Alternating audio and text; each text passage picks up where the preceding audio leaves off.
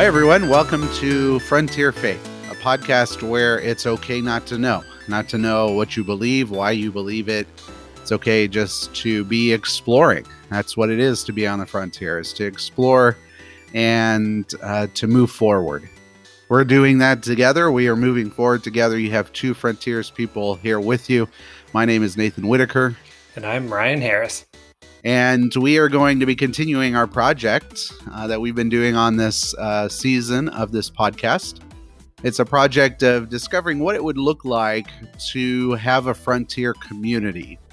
And, you know, we're going to get to the practical implications of what this is, or at least think it through together. But for today, I just want to quickly say that, you know, we might be using the words church and community and so on and so forth. We don't know what it really looks like just yet. Does it look like creating a church somewhere in the middle of a city and playing that out? Maybe.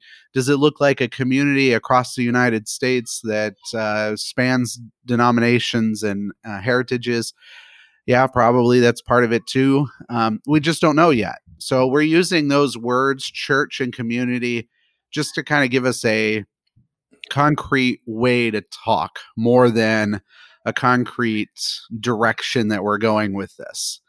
This whole season, it may develop into something concrete as we move along, but at least the beginning of this season and where we are currently is just thinking it out loud, just asking ourselves and inviting you for that conversation of what this would look like if we were to have a community, a church, or something else focused around being on the frontier. Yes, and we reserve the right to entirely change our minds. Yeah, one of the things that bugged me a lot when my doctor father, he still says it, when I would ask him, well, you said this, and he would look at me and he'd say, did I? Well, I guess I changed my mind. Yeah, Nate and I had the same doctoral advisor, so I remember that very well.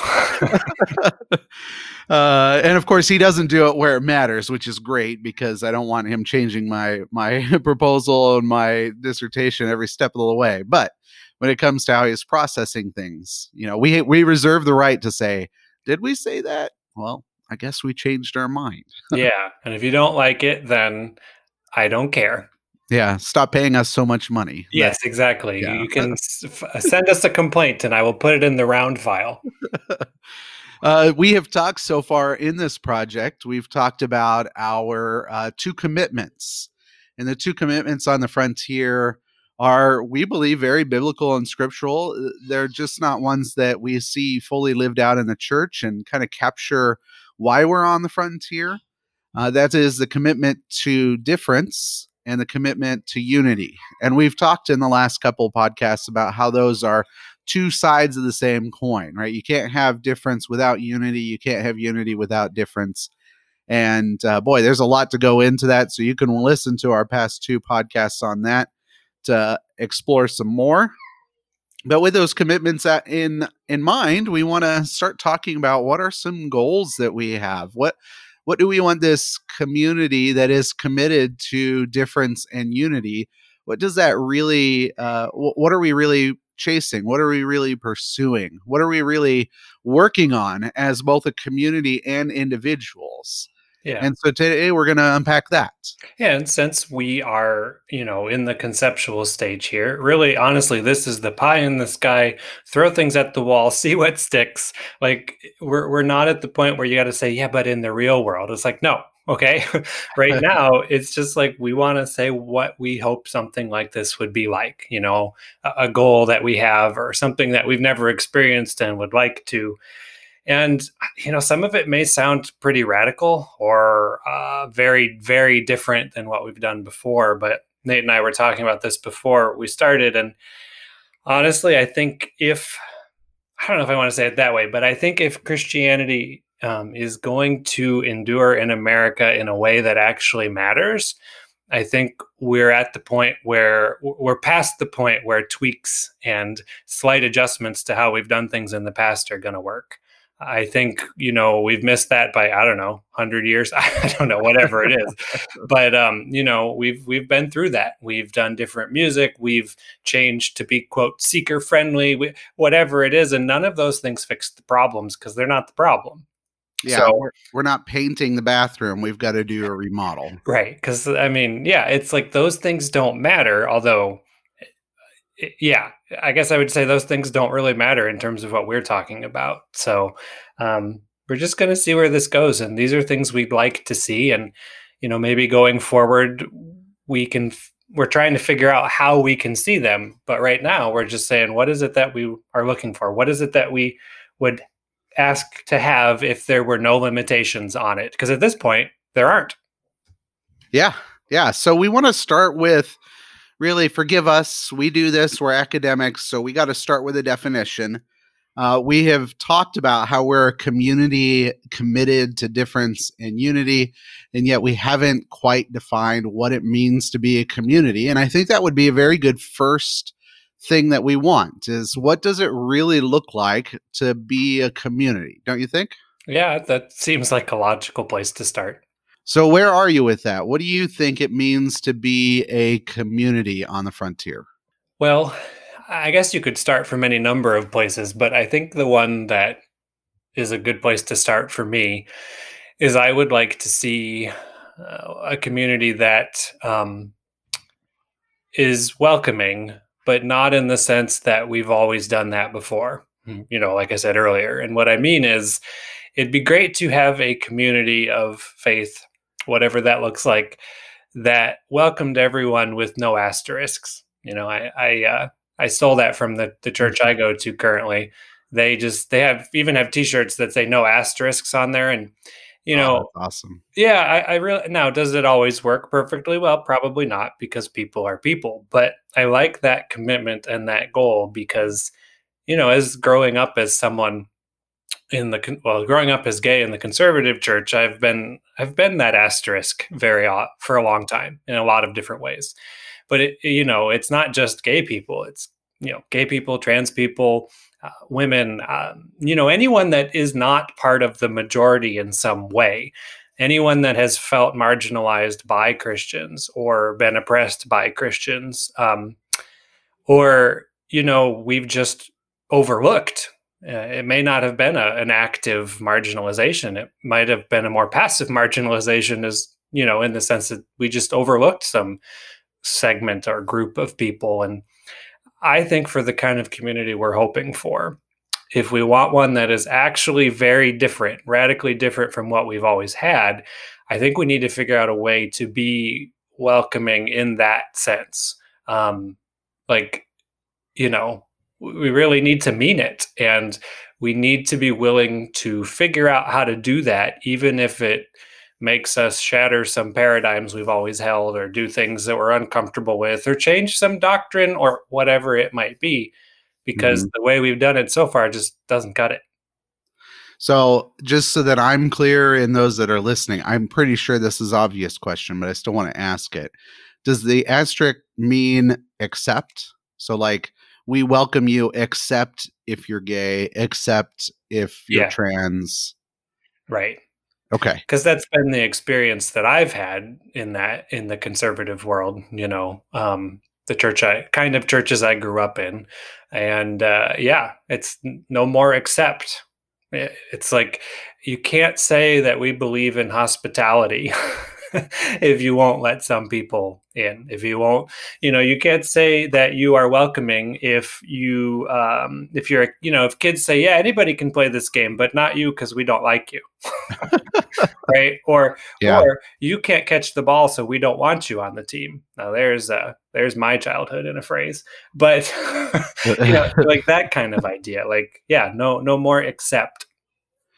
So I suspect one of the challenges to this, I want to first like aim it at other people and then aim it at a community that we might be a part of.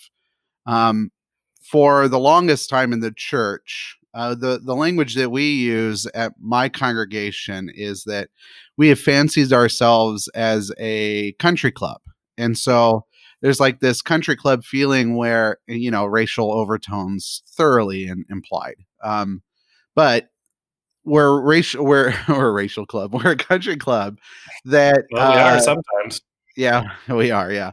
But the country club is just that, if you pay your dues, which are always social and economic capital, right? You pay your dues, then you are part of this thing that has the veneer of being a community, but is really an interplay of power systems and structures and so on and so forth, where certain people, if you're in the inside circle, then you feel like this is my family. But if you're everybody else, you don't. And a lot of congregations have that playing out to varying degrees, whether some explicitly, but those don't last very long, and then some very minutely. Have you experienced that growing up? The idea of church being more like a Jesus club than a church. Yeah. Uh-huh. Yeah, I mean, I think so. I think that some of the churches I've been in have certainly tried to change that, and I think in some respects have succeeded, but not entirely. I think there's still very much this. Uh, Maybe it comes back to the whole. It involves like the culture war kind of stuff because we know what's right, and so those people who don't are on the outside kind of thing, and Yeah. so much of our identity becomes wrapped up in this club we belong to, which can happen with that's like in other things too. Like if someone every once in a while you meet someone who's a Freemason and they're really into it, or Yeah. I don't know, part of some Well, political parties. sure, yeah, gosh, there you go, right? And so I think in a lot of ways the churches I've been at have been like that. Although, like I said, more recently I've been seeing less, or at least I should say I've been seeing churches who are trying to change that. Oh, But really? yeah, That's interesting because my experience is that no, a lot of the churches that I know, they're doubling down. yeah. Well, I mean, the one I was at previously was certainly trying this in some respects, but if I'm being honest, there were some asterisks, right? I.e., Yeah. me and others. Um, and the one I'm at now, it's hard to say because I've only been there 2 years, 2.5, and now it's been hard to be real involved because the world went to hell. Yeah.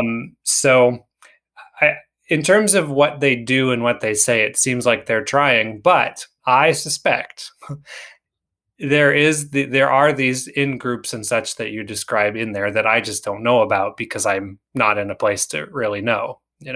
Yeah. But So I defined it kind of like the hurdle would be an us versus them.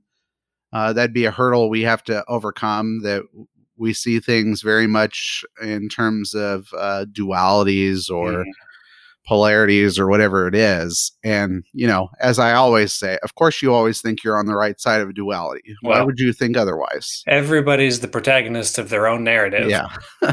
So churches who see the world versus and two spheres of influence, they're always going to be in the right sphere. But Mhm. that's how I interpret it, as community needs to look at things outside, or let's say beyond that lens of us versus them. And that's where I would say, it's a very human thing to do that us versus them, because there's some goodness in that in terms of like, I feel included. And so I want to protect that. And there you go. You get an us versus them as time goes on. But that might not be what Yeah. you were thinking. Well, I mean, I think that too. As you were talking, and I guess we've been talking about this, one of the things that comes to my mind is like, for this kind of community to exist, Christians need to stop thinking that they're better than people who aren't Christians. Hmm. Because I mean, even the most well-intentioned Christians often like, yeah, but if they only knew Jesus, or we got to get them saved because they're somehow deficient without it, or however you want to describe that, is like, yes, there is something unique about Jesus, and I think that Jesus does amazing things for people in their lives. But in terms of value as people, there is no difference between me and anybody else. At least in terms of how God sees people. And I mean, nobody would say that, right? I don't think most people conceive of it in that way. But I No. think what I've seen is like, not just we have the truth, but we are the goal of society. We are the, and we hold the truth and all that kind of stuff is, I think, another way of saying we're really the best around, um, which kind of goes along with that club thing too, you know? Yeah. Yeah, I did a series that This Is Nowhere novel. I've heard this and seen this before and after I preached it, but it was this reversal, the great reversal that we need to make. And we typically think of things as people have to believe first, they have to behave the right way, and then they can belong. Whereas, I think you're speaking into a community, and I would very much agree, where what actually comes first is the belonging, Right. and then we can sort out what the believe and behave mean. Right. But the belonging is first, and as we do that, of course, we behave as a community, not morality, because I could go on to a Well, we see soapbox where about that that. has gotten us. Yeah, but we behave as a community, and we believe in the one who brings us together as a community, and we figure all that out as we go. But belonging has to happen first. Right. Yeah, I mean, I hate to break it to us all, but it turns out we're not just inherently better just because we've gone to church our whole lives. You know, I mean, it Yeah. just isn't the case. So I guess my question so that's a goal very clearly stated. We're not really doing this too much because we could spend a long time talking about each one of these. But how do you see that happening? Right? We can talk a lot about how we haven't seen that and how we want that, and I think that's really good. We need to do that. But how do you see that actually happening? How can we move beyond an us versus them? How can we focus on belonging before belief and behaving, especially because we don't have that in our cultural DNA as Christians in America? Right. Well, I mean, the first answer is I don't know. But the second answer, in terms of just kind of talking about that and just kind of seeing where it goes, is I think part of the reason we want no asterisks, right? Part of the reason we want everybody at the table, in whatever way that means, right? I think is because, at least in America, white Protestant evangelicals have had have done all of the talking for a very long time, right? We've had the spotlight. We've influenced culture in ways and all that kind of, or at least we thought we have, And I think we've done a lot of preaching and speaking and proclaiming and not very much listening.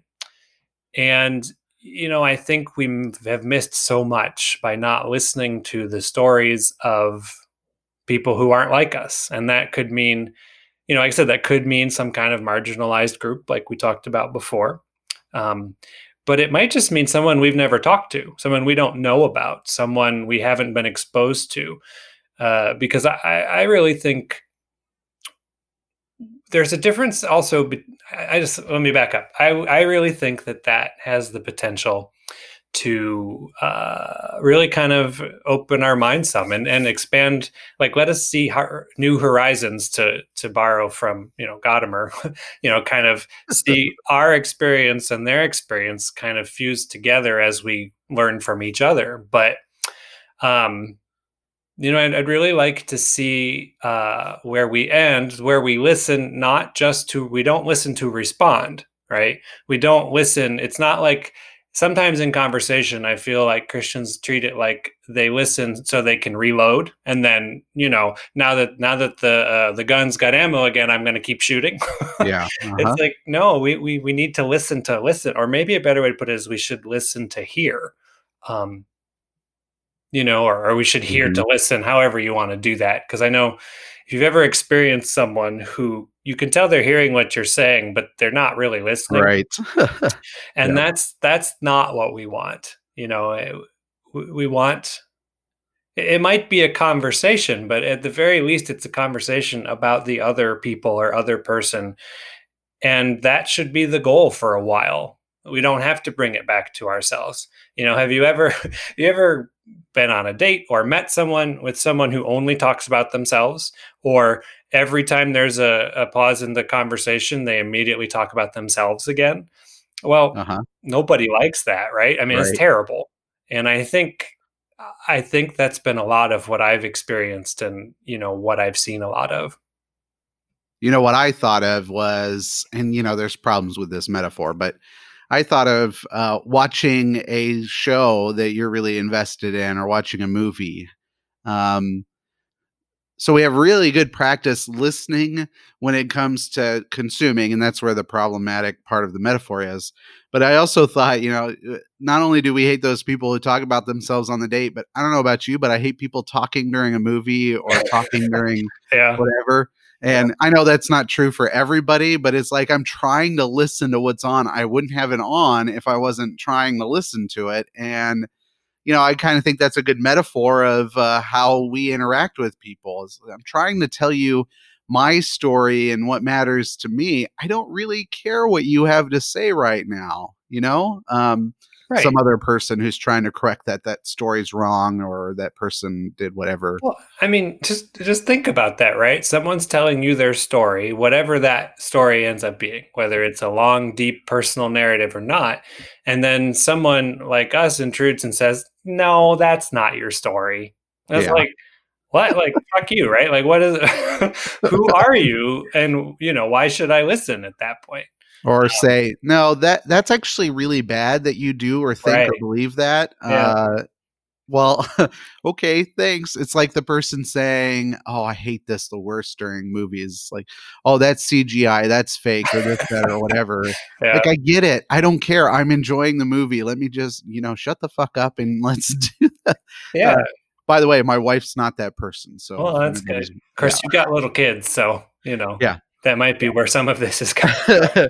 Really, it comes from people that I don't watch movies with Yeah. anymore because Well, it's so annoying. since we're on a very sidetrack tangent for a second, what really drives me up the wall, and my dad will do this, and other people do it, but you'll be watching a movie like, why are they doing that? It's like, I don't know. I haven't seen it before. Yeah, Yeah, but why'd they do this? I don't know. Let's watch, and they'll probably tell us, tell unless you're us. watching like Tenet, which was a garbage movie. But anyway, um, Well, yeah, anyway, there are plenty of garbage movies that don't tell you, but still, it's like, I have the same knowledge you do yeah, at this point, folks.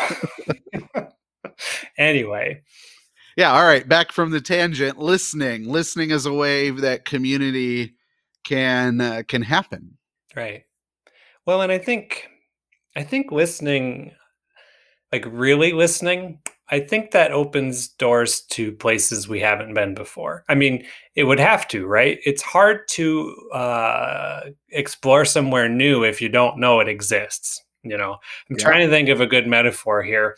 If for some strange reason, no, that doesn't work. Well, it's the Um, frontier. The frontier is that, right? Because as you're exploring the frontier, you don't know what you're going to come across. You right, you could come across something that's very life-giving and helpful in your journey, if you're actually on a literal frontier and trying to, explore, or you could bump into something that's really dangerous and you've got to veer course and change things, or something that could kill you. right, right.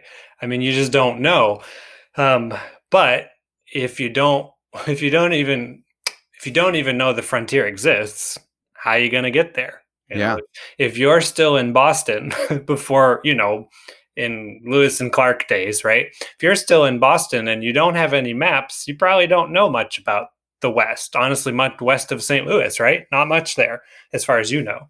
But Yeah. it turns out there's a lot of there, but you needed to actually go and explore, and some very meaningful help from a woman who without whom you would have probably died. Um, but anyway, Yeah. Yeah. I think that's right. I think that's a huge piece of what it means to be a community is the willingness to explore. I mean, hell, we named the podcast the way that we did right, for a reason. yeah, And I not only is it part of what it means to have your personal life that way, but as I just said, it's the community. It's the way that we explore together that it's really hard. It takes some work. Ryan and I were doing this podcast because we found more fruit talking about this in our community of two than just sitting around thinking about it ourselves. Hmm. And I think part of listening is listening to, yes, the safe and life-giving things, but also the dangerous and perhaps deadly things. So that way you have the ability, or we together as a community have the ability to learn and grow and to sharpen our skills and to appreciate more, not trying to get to this telos where we are putting a stamp on saying, yes, we now know everything there is to know about this thing or all things, but to not harden ourselves, but to prepare ourselves and equip ourselves for a life on the frontier. Yeah, and I wonder what that kind of disposition or, that willingness to explore together would look like. So in some kind of community, whether that's a church or not, in terms of my experience of church, what I've always had was some person, a pastor, gets up there and he or she teaches something, and then the community follows that teaching, right? The pastor or the leader of a community is the authority, and, it's a very top-down kind of thing. And I don't know that a community wouldn't have any of that, especially a faith community probably needs some kind of leadership and guidance from a person or persons. But I would love to experience one where it felt more like we were exploring together, So instead of you going to this community and finding out, here's the 16 truths that we believe or whatever, Yeah. I mean, there are probably some things that you'd say we believe this, but I'd love it if for most things it was, well, I don't know. Let's talk about our experiences and read the Bible together and explore where we might or might not believe, Yeah. And I kind of see like the leadership's job, and whoever that might be, whatever that might consist of kind of like guiding that process more than telling you what's at the end. Right. Helping you think through things instead of telling you the answer to things. Right. Yeah. Exactly. Because I mean, any pastor that's any good, if they're honest, they'll tell you they don't know all the answers they say they know, right? Or Yeah. that's the wrong way to put it. The good pastors I've had will admit when they don't know something, but that doesn't. In terms of my own experience, I've had two that were like that, and I don't know that most of the others were. So yeah, it's okay not to know, but more than that, it's like it's almost like is it curating? That's not quite the right word. Facilitating, guiding, like that kind of idea. Rather, like I'm trying to think of how to fit it into the frontier metaphor, because I don't want to say they're leading you on the frontier, because I think that's what we have experienced before. But maybe it's more letting you explore, but also telling you, hey, don't eat that, right? It's poison. Right. Yeah. Or, you can go either way you want, but these kind of things will happen along this way and these will happen on this way or whatever. I don't know if that works exactly, but that idea Kind of is like a ranger. Like a ranger's job isn't to, help groups do all the things that they're going to do. Like the yeah. ranger doesn't care if you're going to set up your camp well, but they do care if you set up your camp near a bear cave, right? The ranger's job is to maintain the park, right? To Yeah. make sure it is available to everyone, to make sure that people are safe within it, like the bear cave, Yep. and that kind of stuff. But the ranger does not, like you said, the ranger doesn't instruct on how to set up your tents or, doesn't check your food to make sure you've got enough Right. or whatever it is. And Exactly. I would love to be, I think I have experienced that some from most of the pastors I've had on in one-to-one sense. And like, you talk to them about something and at least in sometimes you'd experience guidance, but in a more of a, like what we're talking about here. But in terms of like the community together, with the exception of the last one I had, I don't think I've experienced that much. And I would love to know what that is like. I'd love to try that, whichever end I would be on. I'd love to try it from both ends, honestly. Yeah. but that's kind of what we're talking about, is whoever's helping facilitate is also on that same journey with the people. Right. Yeah. Yeah. I like that. So part of being a community is to listen, and we all have to have practice with that, Hmm. especially as you say in a corporate setting or a corporate together. One on one, even pastors can do that really well. Not all, there's still some pastors that don't do that thing. Yeah, there's a few. But corporately, we don't have a lot of practice because we follow scripts of what our heritage and other people say we should do. And that's completely unfair, but also completely true in one level. Um, Yeah. I also think you talked about this and we hit on it, but the listening is also coupled with a learning, right? So we have to, Mhm.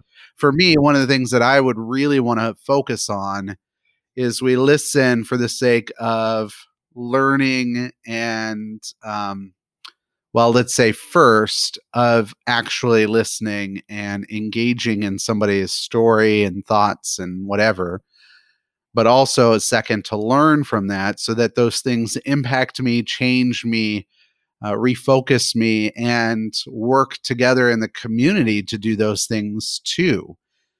I think a community, really a true community, has to be willing to learn as much as it is willing to listen. Or to Because, teach. or to teach, yeah, to teach. I like that better. Um, because, I listened to this podcast on the way to church this morning, and somebody was just reflecting on the nation and where we are. And I think it's true for Christians too, is like, they go to church he didn't say it like this. I'm going to say it just to the church. They go to church just to listen to what's going on there, to judge whether or not it's right, because they believe that they have the fullness of the truth. They already Mm. know what it is, and everything else is what he said, fake news, right? Everything else is not really applicable. And you can take those things they already know and try to apply it in a new way.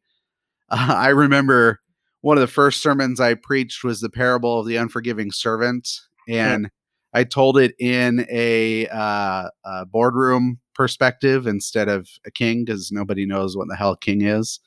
Well, except the So, British, perhaps. but I decided to do that, and one of the people who really would resonate against this, what's the right word, would fight against a lot of what we're saying here. He came up to me and he said, I knew where that story was going, but I was just so enthralled by it. And I thought, that's great, but what'd you learn from it? Hmm. Like, what'd you learn from it? Did you learn that this actually applies to you? Mm. Did you learn anything else? Or were you caught up with that it was slightly different from the truth that you've heard over and Right. over and over again? Did you put yourself in the story in a role, right? Did you Right. think about what it's like if in the story I'm the king, or if I'm the one who hasn't paid back the debt, or whatever it is? Like, if you Exactly. didn't do that, you're just listening and not really, or hearing but not really listening, or however you want to say Yeah. that. Well, I would push and say, you might be listening, but again, we could challenge that. You're certainly not listening to learn. You're listening to be entertained, to Mhm. consume, to get a fresh spin on an old tale, that kind of stuff. Well, yeah, because learning doesn't just have a knowledge dimension, right? So Nate and I've done a lot of school because we make poor life choices, and we have learned a lot of knowledge. We've learned a lot of facts. We've read too many books. We've probably killed a rainforest with the number of papers we've written in our time. But it turns out that that's learning, but that's only one dimension of learning. I Yeah. can't tell you how much more I've learned in my 2 to 3 years of being a chaplain with, in memory care and hospice.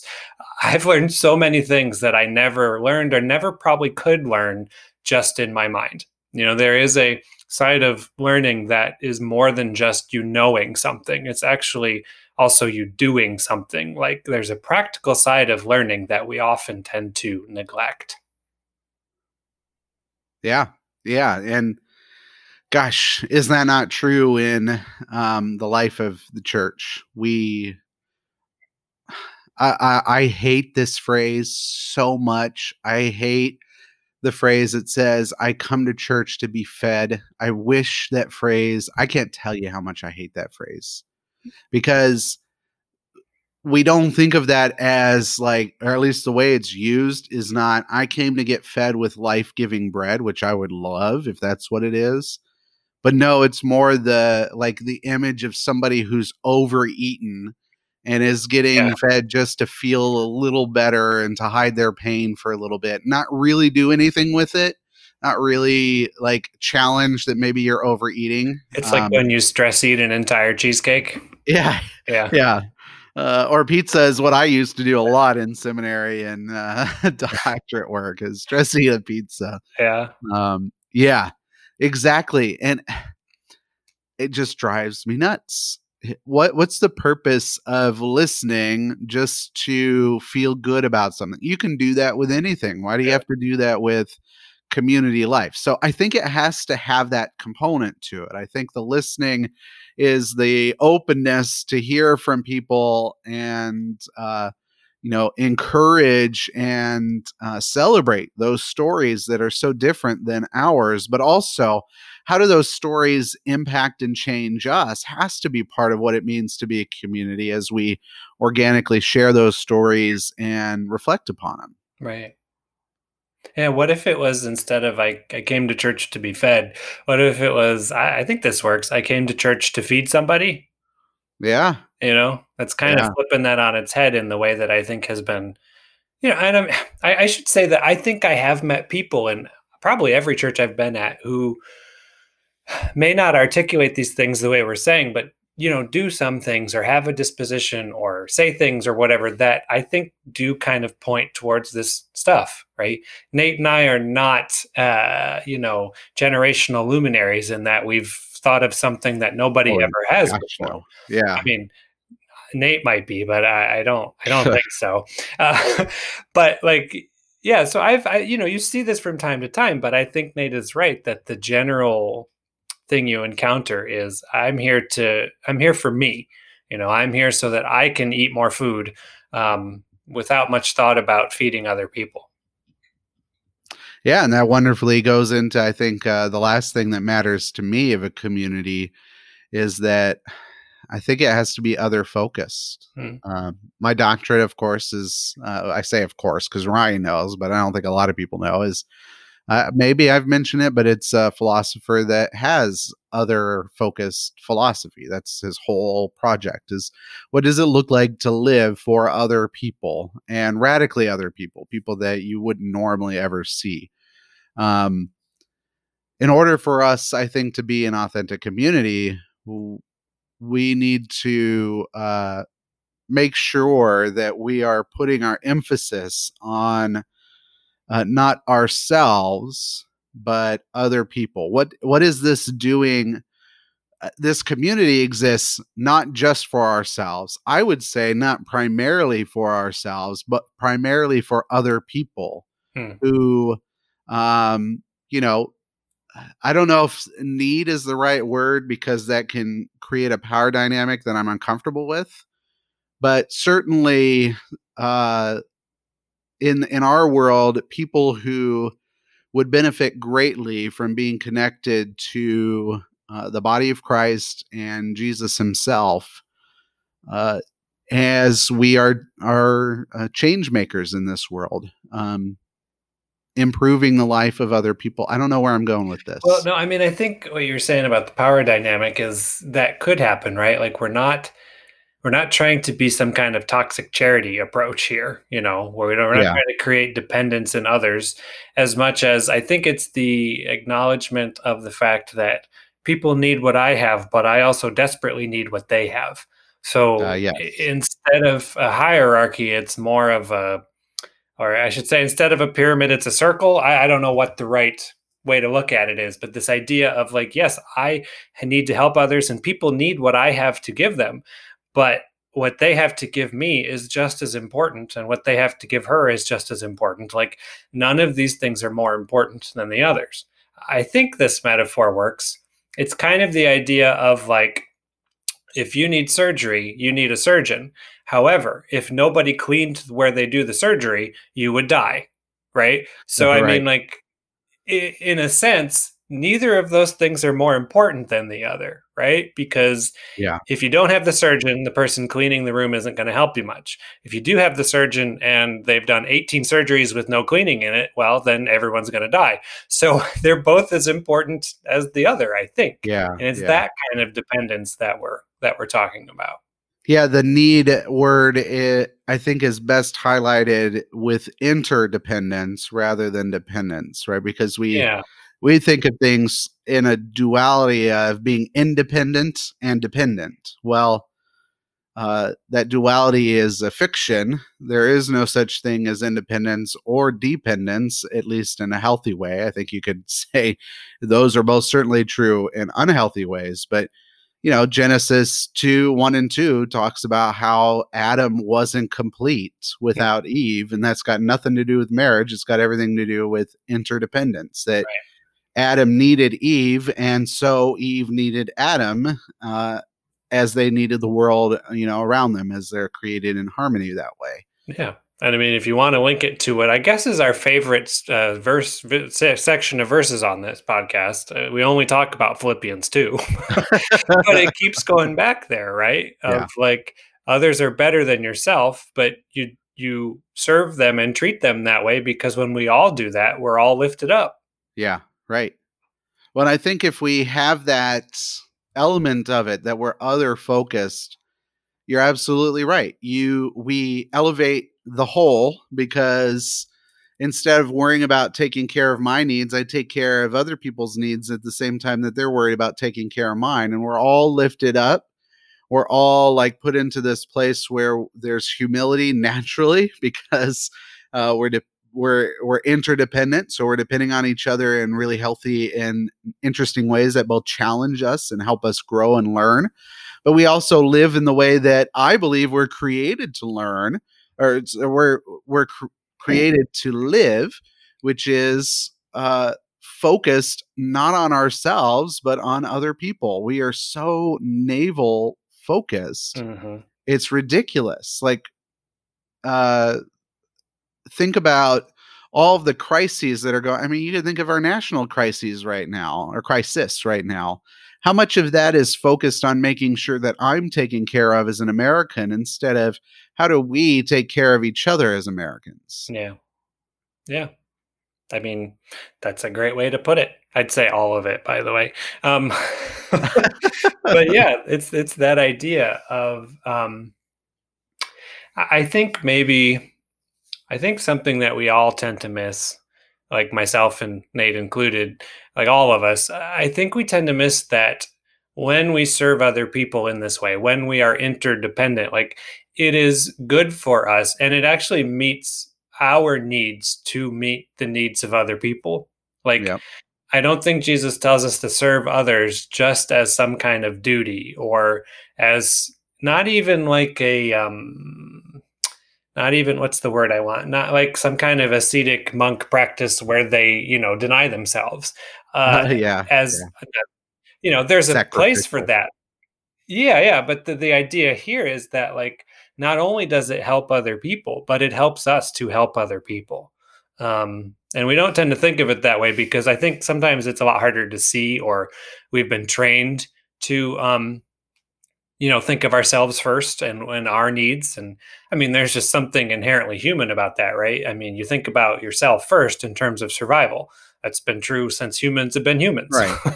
And If it's you're true for hungry, animals. you're going to Yeah. put everything aside to find some food. But I think, like everything else, Jesus is counterintuitive. Jesus turns things on their head, because that's what Jesus does. And that's, I think, the part we've missed. One of the things we've missed.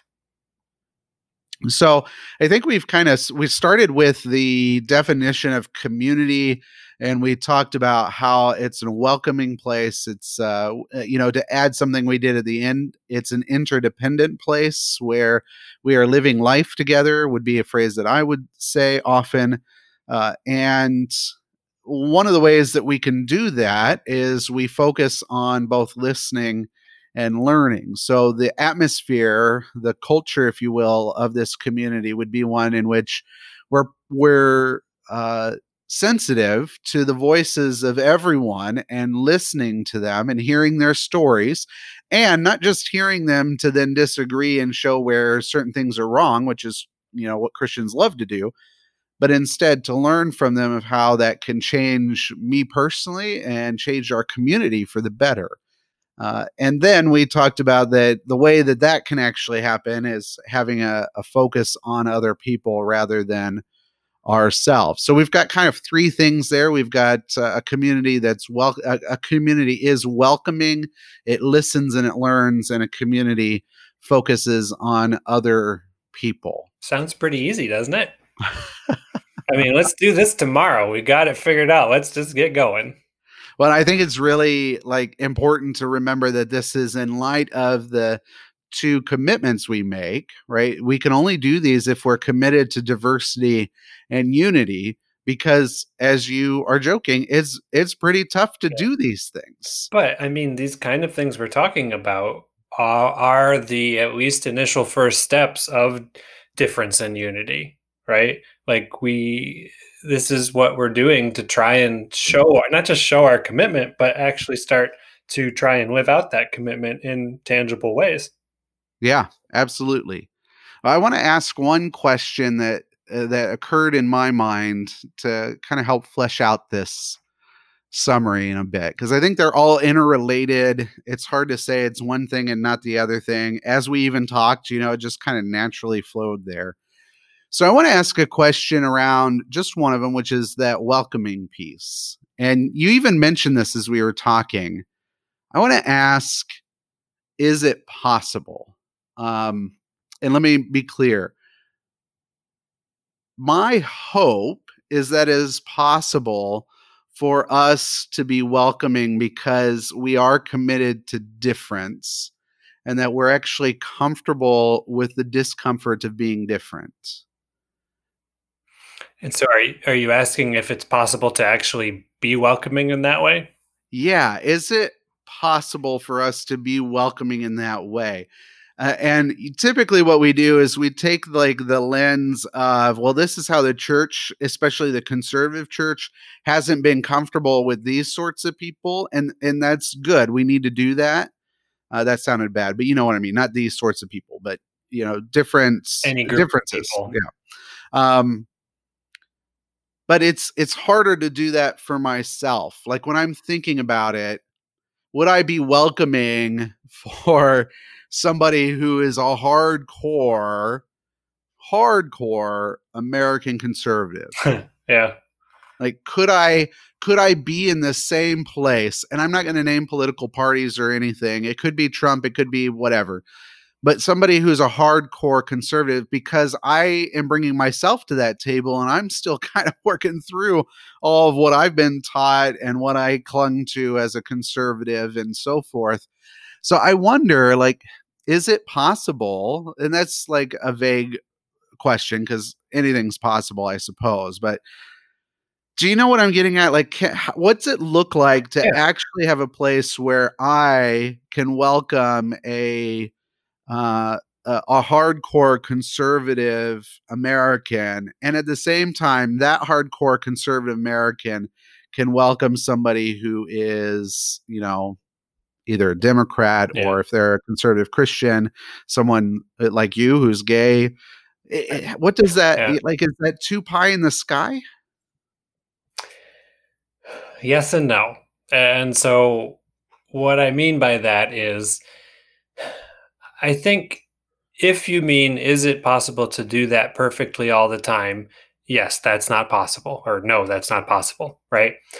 I think we're going to mess this up. I think we've been so trained to do this and we've done this our whole lives that it's going to be not just hard. I mean, it's probably going to have some attempts that don't go very well, or we might be able to have this disposition for a while and then we recognize, but when I look back on it with this group, I did not do this at all. Yeah. Because I felt threatened or whatever it was. So in a sense, it's not possible if by that you mean doing it perfectly or never having to try again. But I do think I want to say it's certainly possible to try, and that's already better than what we have been doing, right? but Yeah, but right. more than that, I think any amount that you do, right, is still going to be helping towards this goal. So often I think in our lives we say, yeah, but I can't do that perfectly, so I'm not going to do it, you know? And yet, like, I think about in this sense of, you brought this one up, so I think I'll use it as an example. It probably won't shock anyone that listens to this show to find out that I am not a conservative Republican, not a Trump fan, right? And the reason I say that is because of my job, I spend a lot of time with people who are. And, it's amazing what people want to talk about when I go see them. And it doesn't usually start here. But just on Friday, I was talking with somebody who lives just in a different world than I do. Because, like, everything they're talking about inside, I'm like, what are you talking about? Right? Like, that's just, quote, not true. Yeah. But I've been learning, and probably will be for, I don't know, forever maybe, is that, like, even if someone says things like that, it's not just I don't that not like more than just I don't agree with it. Like, in some cases it's not good, you know. And yet that person still deserves my ministry, my service as much as anybody else, right? So how that looks is different for different people. In my case, it's working on not writing someone off just because they said something I think is racist or whatever, um, or make some kind of terrible joke about gay people. That's happened, right? And so in my reaction is to not show anything, but to just in my mind just kind of internally say, oh, well, racist, homophobe, whatever, not worth it. And I've been really trying to work on that because, you know, even if somebody does something or says something like that, it doesn't change the fact that I'm still supposed to serve them, you know? And it's been learning how to listen to that and see what else is going on there besides just the words that are being said. Is there fear involved or whatever it is? So I guess that's my long winded way of saying I do think it's possible in that any way you do this, anytime you do this, even if it's not entirely, quote, successful, it's still getting you towards what we're going for. It's still changing your heart or working on you in a different way that I think, you get better at stuff. I don't think anybody's perfect at anything, but the more you do something, the more you practice, the more you try, the better you get. Huh. I like that a lot because what's running through my mind is perhaps an undertone of what we've been saying. Maybe it's a whole nother commitment. I don't know what it is, but maybe a commitment to process, that we are always in process, and recognizing that everyone is in commitment to process, or rather that maybe they're not in commitment, but they are always in process. Right. I mean, honestly, I think Yoda's wrong. Okay. It's not it's not do or do not, there is no try. It's try and see what happens. Sorry, Right. Yoda. You know? Uh, at Well, least in this realm. yeah. I don't know if it needs to be commitment necessarily, but it certainly is like an undercurrent of a lot of what we're saying is, if we're willing to engage and give this a shot, then we have to be, I don't know, maybe we don't have to be. Then we at least recognize that people are worth the effort, and that the effort is worth doing even if it doesn't end where we want it to end. Yeah. But I mean, I like the idea of we do need to be committed to process because, if we try to do this and we don't do it day one and give up, well, then we haven't really gotten anywhere, have we? We're just doing the same thing again, spinning our wheels. So, um, I think it's a great way to put it is that it's another, there you go, folks. We discovered a whole nother commitment, even though we Yeah. weren't talking about it. But I think it does need to be inherent in all this is that you need to be committed to the process. And sometimes that's painful. Sometimes it's rewarding. Sometimes it's frustrating. Sometimes it's life changing. And sometimes you may not even notice. But the point is, there has to be a process to this. Otherwise, we're just going to give up before we begin. Yeah, and I think that like, so I love that otherwise, because I think two things could happen. Otherwise, we fall into power dynamics of us versus them once again, Mm-hmm. or we get discouraged and give up, like you said, Yeah. because we didn't do it, and then of course the narratives of shame and guilt Uh-huh. that we inherit kind of go into that. Or we tried this and it didn't work, so nothing will. Yeah, exactly. Yeah. We've tried nothing and we're all out of ideas now. Yeah. Story of my life. uh, Yeah, I like that. So commitment to process, to being willing to try it out, I think would be another way to say that commitment, willing to try, or commitment to trying. Uh, it's a willing to admit we need and use training wheels at first. we could call it the anti-Yoda Yeah. commitment. I mean, sorry, Yoda. You're awfully cool, especially when you get a lightsaber, but you are just dead wrong on this one. Yeah. Huh. So while we discovered that commitment to process, and I don't know if we necessarily have to unpack more of that, we can as we go. But I think the focus of what we talked about today was, what does community look like? How does that go? And I think the question I raised that brought us to that commitment just highlights that, again, this is not there. There are no easy answers to this kind of stuff. If there were, of course, we'd all be doing it perfectly. Well, at least those of us who aren't poop heads, anyway. So But yeah, you decide to say poop heads instead of you gotta mix it up once in a while. okay. I can't say the same word every time. Yeah, keep people laughing. Is I that what hope you're so. doing? So that's what this third step along our processing of this project looks like, of being on the frontier, being a community on the frontier. We explored, really it's one main goal, but three goals underneath that of what it means to be a community. And we really want to explore that more and more as we go. It's a little different than commitments. Even as we discover that commitment to process, we understand that that's a little bit different than the actual goals that we're going forward with, right? Because we can do process all we want, but if if that's all it is, then we'll Right, endlessly be in right. process with no hope of achieving anything. But before we go today, I want to spend some time, or we want to spend some time at the end of each podcast or most podcasts, and just give you a little resource that you can look into.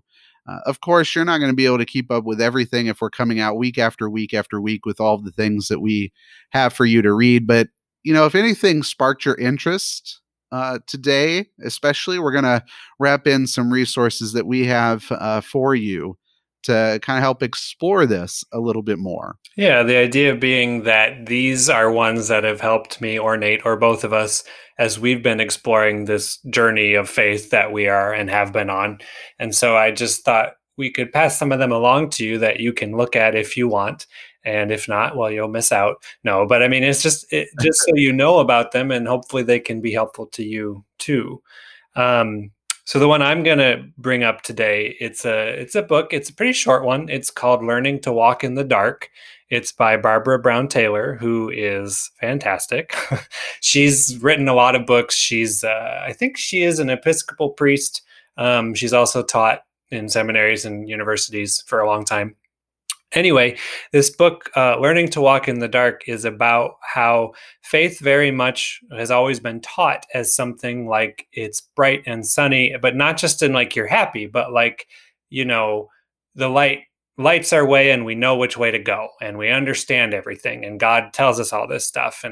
And she talks about how for her, there's been a lot of times where it felt more like she was in the dark than she was in the light. And it's just really, really good. And she makes not only some really interesting points about things you read in scripture, but I just found it very helpful for this sense of how do we live as Christians when we feel like we're walking in the dark, when we don't know what's right, when we don't know what we believe, when all that kind of stuff. So I think if you check that out, I think you'll get something good out of it.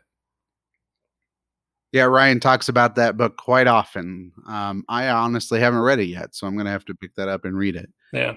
But I can tell it's impacted his life and changed him. And for what that's worth, Yeah. really, I encourage you to read that. I hadn't heard much about her, and then I was talking with my pastor about a year and a half ago, and she said, "You should check this book out." And then I was like, "Why have I not been reading this woman? Like, this is fantastic, you know?" So, yeah, check it out.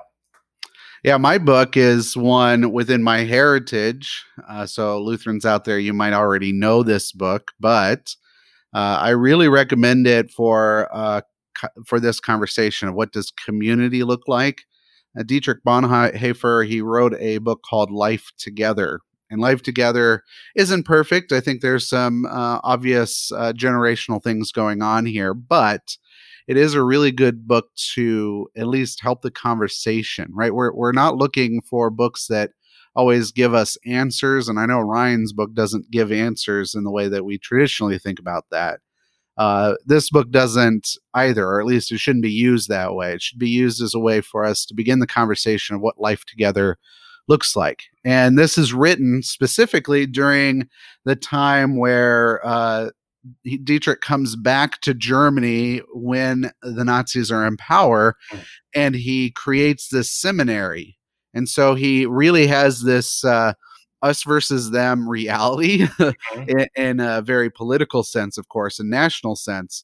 But what does it look like to have community in light of that? I think there are some really important lessons of what Dietrich can share with us and what his community learned together, which is huge of what we've been talking about, of what it could look like to have a community of Christ in the midst of the daily chaos of our world and life. Yeah, I think both these ones we've brought up today are very related to what we've been talking about, because it's going to be like walking in the dark, and we're going to have to figure out how to live together in ways that seem pretty tough. So, Yeah. hopefully that's helpful to you. And if you read that and want to send us some thoughts, feel free. Or if you want to send us any feedback or topics that you'd like us to talk about, or some stories of your own journey and these kinds of things, just give us an email, send us an email at frontierfaithpodcast@gmail.com. We'd like to hear from you. You can also go to our new Facebook page. It's just at Frontier Faith Podcast. You go there. We already have the last 2 episodes up there. It's very sparse. I really hope it starts to look like it's alive and people are actually paying attention to it. I just set it up. I've been setting up, but I finally got it finished. It will link you to our website, which I still have to do a little bit with that. But on our website, you can find all of our podcasts. You can find a little bit of a blurb about who Ryan and I are. And one of the neat features that I was able to do is on our homepage, see what our top podcasts are and see what people are like you are interested in hearing about and talking about. But we really want you to join that conversation. Email's always been a little cumbersome. I get it. We appreciate the emails. We also appreciate the Apple Podcast reviews. So feel free to give us a review. 5 stars will do great things. And if you give a written review, $100. And maybe $250 if you give us a written review. That's right. Yeah. And we're just so grateful that we're doing this together with you, and we hope to be able to engage you more and more as we go on.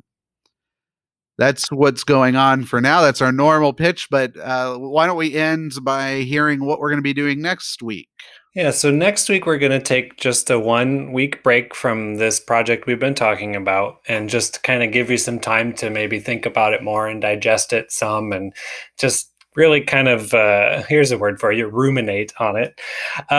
So from time to time this season, we're going to, sort of put in a few episodes that are kind of standalone. And so next week, my very good friend, Bobby, is he's a PhD student in history, and he is almost done. I think he's supposed to defend his dissertation sometime in the next few months.